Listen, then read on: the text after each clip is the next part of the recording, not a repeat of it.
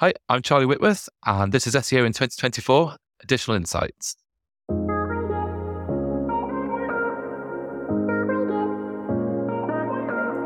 Charlie, what's your additional insight for SEO in 2024?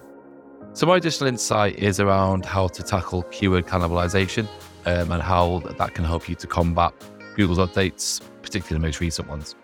Okay, so keyword cannibalisation and the notes that you sent through to me, you were just talking about cannibalisation. I was going, what specific aspect of cannibalisation? So it's keywords you want to focus on. So yeah, it's keyword cannibalisation. The terminology, has become quite broad recently. Essentially, it's around search intent, having too much content on the same subject, on the same keywords, and the benefit that can have in terms of overall optimization, obviously not having keywords and having content compete with each other essentially on your site. Great, okay. And how do you establish if you've got too many pages in a particular topic? So I think, as I've mentioned a few recent talks I've done on this, it stems from, this kind of content is king or queen philosophy that's emerged, that's been around for a long time now, since Panda, which is creating a bit of an oversaturation of content that SEOs have created by essentially creating too much content on the same topic. So the best way to establish it, obviously, is in your data, is in your search console data, analytics data. And if you can quite clearly see that a site has created tons of content on the same subject, usually in a bid to try and rank well for that keyword, it's actually counterproductive now because you end up with lots of content fighting each other for that same terminology. So yeah, Search Console is the best way to establish that. Although there are some pretty cool tools out there now, AI powered ones that can help establish that as well. Feel free to mention a few of those if you want. Yeah, so Keyword Insights is the one I mentioned a lot in my talk. I talk about these guys quite a lot. I love the tool, that the UI is great, the AI is great, and I find it's really quick and easy to establish things and actually to get implementable reports. But obviously, you feed your Search Console and your keyword data into the tool, and it uses AI to see what Google's indexing to help you cluster your keywords, so you can work out what you need to keep, what your keyword gaps are, and essentially what is the extent of your cannibalization. So that's a really good one. And, essentially to complement the manual work that you do yourself within your data and your analytic tools. Yeah, I was going to talk about manual work as well. It's important, I guess, even though on the face of it, the AI results seem superb, just to establish that it's relevant for you and your business and that it's not missing any opportunities out, then you have to do that manual review. Absolutely. I think we'll all agree now that letting AI do the work and with no QA, no QC, and just kind of implementing whatever that AI tool spits out, it would be extremely dangerous. I think that the good thing about the Keyword Insights is you feed in your analysis and it clusters that for you. And it essentially saves you, hundreds of hours that we'd have to spend sifting through tons of data and keywords, but it does it at the click of a button and based on what Google is currently returning in the SERPs. So it's not like, we think these keywords might be related. It's actually right, well, Google is actually associating these keywords. Therefore, you might want to class them as a cluster, or for instance. So, but it's all fed by your initial keyword research and your manual SEO work. So certainly doesn't replace the SEO intuition side or the manual work. It just saves you a lot of time in clustering that data.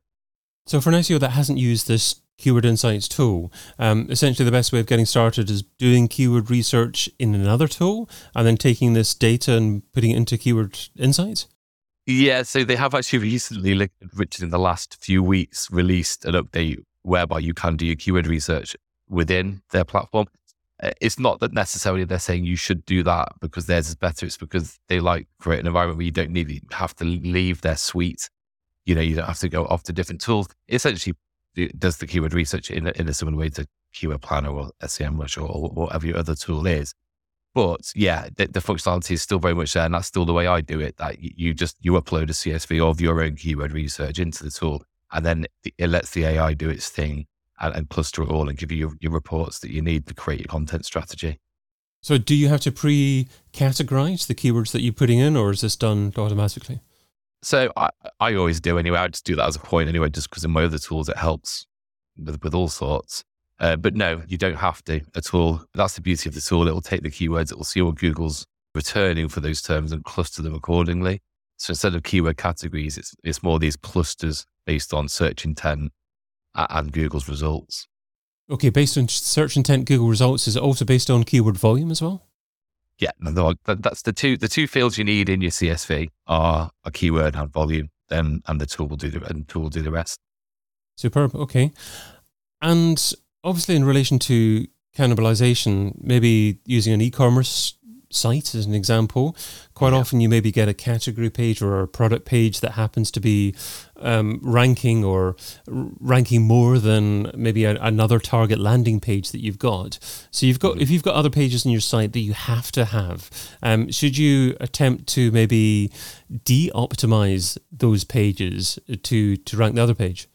Yeah, exactly that. It does. That's part of the presentation I recently did at Brighton. Is a lot of this cannibalization is caused by what I refer to in my presentation as PDP versus PLP, which is, people that work in the e-com world will be familiar with that, which is product description page versus product landing page, which is whereby it's very easy to go really aggressively on your keywords on your product pages. I've had clients do it because they've been told to, work your keywords into your copy, or it can be just quite easy to do naturally. And before you know it, your product page has got more mentions of that keyword than the category page. So the de-optimization of the product pages for the head term can often be a really prudent thing to do. And that's where the review system aspect comes in that I mentioned is, your product pages, of course, it's going to be natural that they'll contain keywords. That's fine.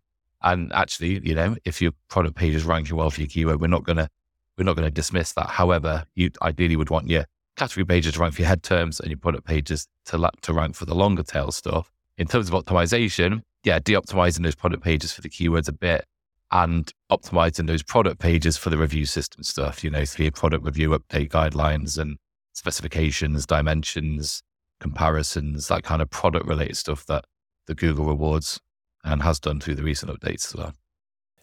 There used to be such a thing as double listings, and you could actually look to optimize multiple pages and hope to actually get multiple listings. Is that not so prominent anymore? No, I tried to find some examples of that for my recent talk, and I just couldn't find any. And then Google had the kind of indented ones as well for a while, and Lily Ray did some really good analysis on that. Even that I'm seeing, I'm not sure if that was a test that the Google then kind of abandoned a little bit. I've seen very small evidence of that. And, even sites like Amazon and eBay now, you're seeing that they're not even getting double listings as much as they were. So I'm not sure if that's an effort by Google to keep things clean and tidy or it's just the fact that that's the way that the kind of helpful content update and the product review update has ended up returning things. But very, very small evidence of that now, which is why it's very important to make sure that you haven't got competing content. Because if you're only going to get one URL that's considered for a term, you need to make sure that obviously it's optimized accordingly for that specific search intent, isn't it? Which is the key thing there. And I think you were mentioning use Search Console as the way to determine if you've got multiple URLs competing for the same term. Yeah, so that will tell you. It's a really quick and easy way to. Say quick and easy. It's quick and easy to do on per keyword. If you're doing an audit across the site for your cannibalization, it will take you quite a while. But obviously, the quickest way to see how many landing pages you've got ranking for a query is in Search Console report. And for for big e-com sites, one thing I do mention in my talk, and actually is, some level of cannibalization is fine. If you've got a site and you're ranking first and second or second and third for a term, then that cannibalization isn't necessarily hurting you. Although we're saying that that's quite rare now. But, you're going to go into Search Console, you're going to click on queries and landing pages. You are going to see ultimately a few pages there because there'll be a bit of flux. It could have been that some of the content's newer. Could be that some of the content's been revised and there was a little bit of flux during updates, but you are going to see several landing pages there. But I'd say if you could see 2 or maybe 3 there with quite considerable traffic and there's been quite a lot of fluctuation, could be that Google's been struggling to work out which one it should rank for that term. And if they are, then, there's a definite case there for consolidation. And sticking with e-commerce as an example, quite often maybe using the fashion industry as an example, traditionally you've got male and female sections, and you've got branded items that may be covered across both male and female. If that's the case, what are your thoughts on dealing with cannibalization issues there? So I think Google's got more and more sophisticated at working out things like that in terms of that content intent. I think I certainly wouldn't advocate having to write reams and reams of content talking about male versus female for those instances. But I think if you've got your simple things like your title tags, your headers, and the content specific enough, then, and again, on a product level, you should be fine anyway. But yeah, I think as long as you've got your kind of SEO basics in order there, then in my experience, I mean, I was at Misguided for quite a long time. And then we released the mail brand. We didn't see too much issue there as long as you had your SEO basics in order, really. And not loads and loads of content, but enough content there to, I trust Google with that a little bit, I'd say. Trust Google. Yeah, that's a good t-shirt as well. You mentioned that word intent a couple of times as well. How do you, I assume that you go about maybe bucketing certain keywords and all similar intent, similar kind of phrase, you're targeting them all on a particular page. And if you're determining a different intent, so for a different page. So how do you go about determining the specific intents that you have in mind for that page? So this is one that is a mix between manual auditing and common sense. Also looking at the result for that page, and you can quite quickly see there if it's informational, transactional, commercial. There are obviously quite a few tools out there now that have intent in there. The issue we've got with that now is all the tools are using slightly different terminology. So like Systrix will use do and what and why, and then I use advanced word ranking for my keyword rankings, and their intent features is pretty good, and that's the terminology I go for. And actually, it will show you, dependent on the last keyword crawl, if that intent has changed, which is obviously crucial because Google will change the intent behind a keyword. Sometimes they'll have an informational result for a term, and you might see a following month actually they switched it to commercial or vice versa. So that's key. But so the tools do definitely help there. The thing, obviously, with that is that you're going to have a few different tools all using slightly different terminology. But I think for your vanity or your head terms, I think keep an eye on things manually. Every SEO is checking the results for all their kind of head terms anyway. But yeah, the tools out there do help in terms of that change in intent. So you can quite quickly see has the intent behind that term changed, especially after updates and things where you'll tend to see after a core update that I think the intent behind a term has changed quite a bit in Google's eyes. You also talk about utilising the review system. What do you mean by that? So that's what was historically the product review system, which still exists, but they've broadened it now to be the general review system, which is essentially, in terms of the work that I do, is what I use as my criteria for optimizing product pages or PDPs or whatever you'd like to call them. But essentially, it's one of the few things out there where Google literally gives you like a kind of checklist of things to do, and they'll reward you provided you've got your technical elements and site health in check. But that's essentially, making sure you take advantage of the product review updates, which I think there's a couple of those a year at the moment. We tend to do quite well out of them by using that criteria, putting good content briefs together, and then working with the client in terms of, let's use some of your expertise here to really show that this product, is the best, why it's the best. Can be quite useful for sites that sell other people's products as well, because it's about, can you compare products, for instance, or what makes this new product better than its predecessor and things. So the product review update really is essentially what that review system's about. They've just added a few more experience related things to that. So you've shared what SEO should be doing in 2024. Now let's talk about what SEO shouldn't be doing. So what's something that's seductive in terms of time, but ultimately counterproductive? What's something that SEO shouldn't be doing in 2024? Well, I'll keep it on theme really, and it's just this kind of content for content's sake. I think we won't really talk about ChatGPT too much because that's not what this podcast's about. I think there's going to be a huge saturation again on top of the saturation I've already explained of poor content. I think content strategy needs to become more focused. Less is more strategy, which good SEOs have had that approach for quite a while. But I think now, especially with how sophisticated the algorithm is, with the kind of flux and the winners and the losers we've seen of recent updates, I think this obsession with having to create content for content's sake and have X amount of articles a month on certain topics and keywords is over. Let's get strategic and focused. And sometimes it's fine to be like, right, we're happy with the amount of content we've got on the site now for this, and actually maybe let's focus our efforts elsewhere. So let's less time on saturating the web. We get more and more kind of substandard content and being a bit more strategic about that. And hopefully using some of the themes that I've discussed there to help Google really.